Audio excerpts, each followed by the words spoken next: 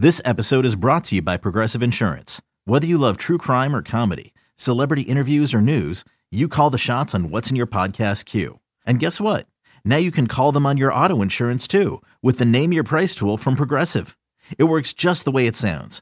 You tell Progressive how much you want to pay for car insurance, and they'll show you coverage options that fit your budget.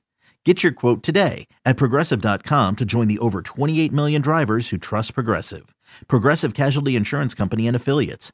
Price and coverage match limited by state law. With threats to our nation waiting around every corner, adaptability is more important than ever. When conditions change without notice, quick strategic thinking is crucial. And with obstacles consistently impending, determination is essential in overcoming them. It's this willingness, decisiveness, and resilience that sets Marines apart. With our fighting spirit, we don't just fight battles, we win them. Marines are the constant our nation counts on to fight the unknown. And through adaptable problem solving, we do just that. Learn more at marines.com.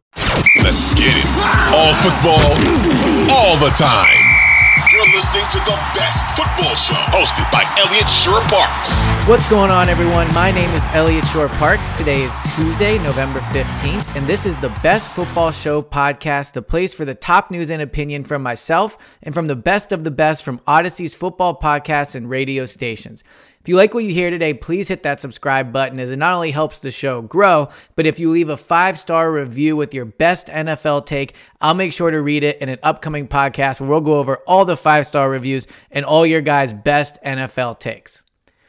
All right, today we're going to talk about something that I think, I'm just going to say it flat out, something I've been wrong about. And I think this past weekend, but really this whole season, has changed my opinion on something I used to have when it came to NFL head coaches. I think with NFL head coaches, to me, the biggest quality they had to have was play calling, right? If you look around the league, the teams with the best offenses are the teams that win. The teams that have head coaches that are offensive head coaches are teams that win. Teams that have offensive head coaches that can develop quarterbacks, right? Like, those were the key qualities for me. I've covered a few head coaching searches here in Philadelphia, and to me, the main thing was always get someone that you can trust to put your offense together and to call the plays, right? And if you look around the league, that's what I believed in. Kyle Shanahan, Sean McVay, like guys that these young offensive minds that are calling the plays, that are putting together the offense. That's what I've always believed in. I think that's changing. And I think it's changing in a few fronts. And really the main example of it, I think on full display in the NFL, was this past Sunday when Jeff Saturday and the Indianapolis Colts beat Josh McDaniels and the Las Vegas Raiders. Now, I know this is just one game, so I'm not sitting here and saying Jeff Saturday is going to end up being a phenomenal coach. But what I saw between those two, the juxtaposition between those two, I think was extremely telling. Jeff Saturday comes to the Indianapolis Colts. His play caller is 30 years old. He's never called plays before.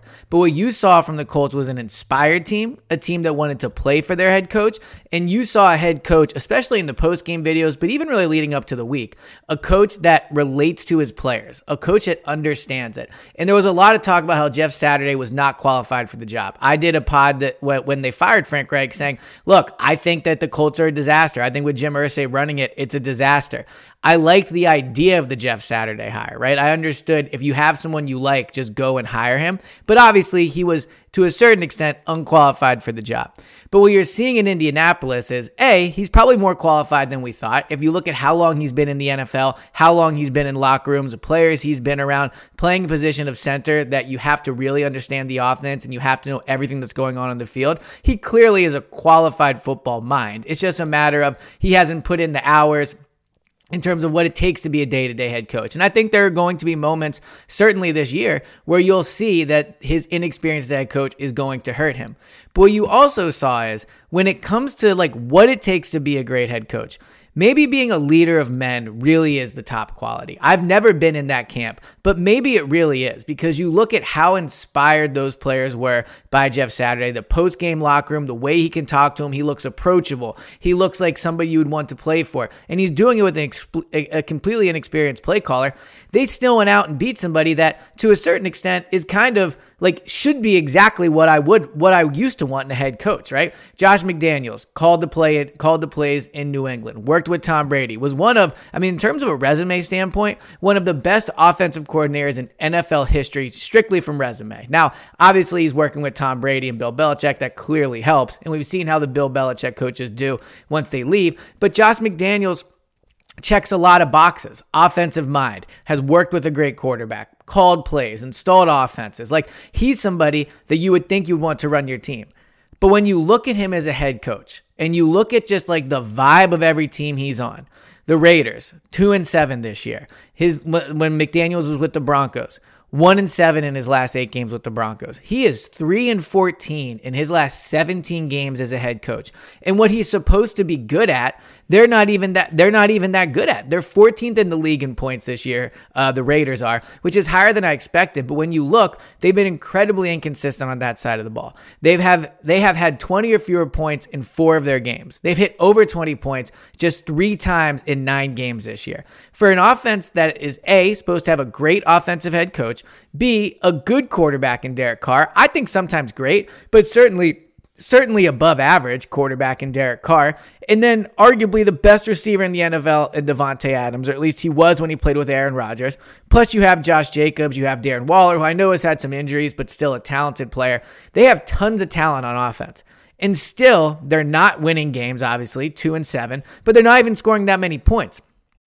When you need mealtime inspiration, it's worth shopping Kroger, where you'll find over 30,000 mouth-watering choices that excite your inner foodie. And no matter what tasty choice you make, you'll enjoy our everyday low prices, plus extra ways to save, like digital coupons worth over $600 each week. You can also save up to $1 off per gallon at the pump with fuel points. More savings and more inspiring flavors make shopping Kroger worth it every time. Kroger, fresh for everyone. Fuel restrictions apply.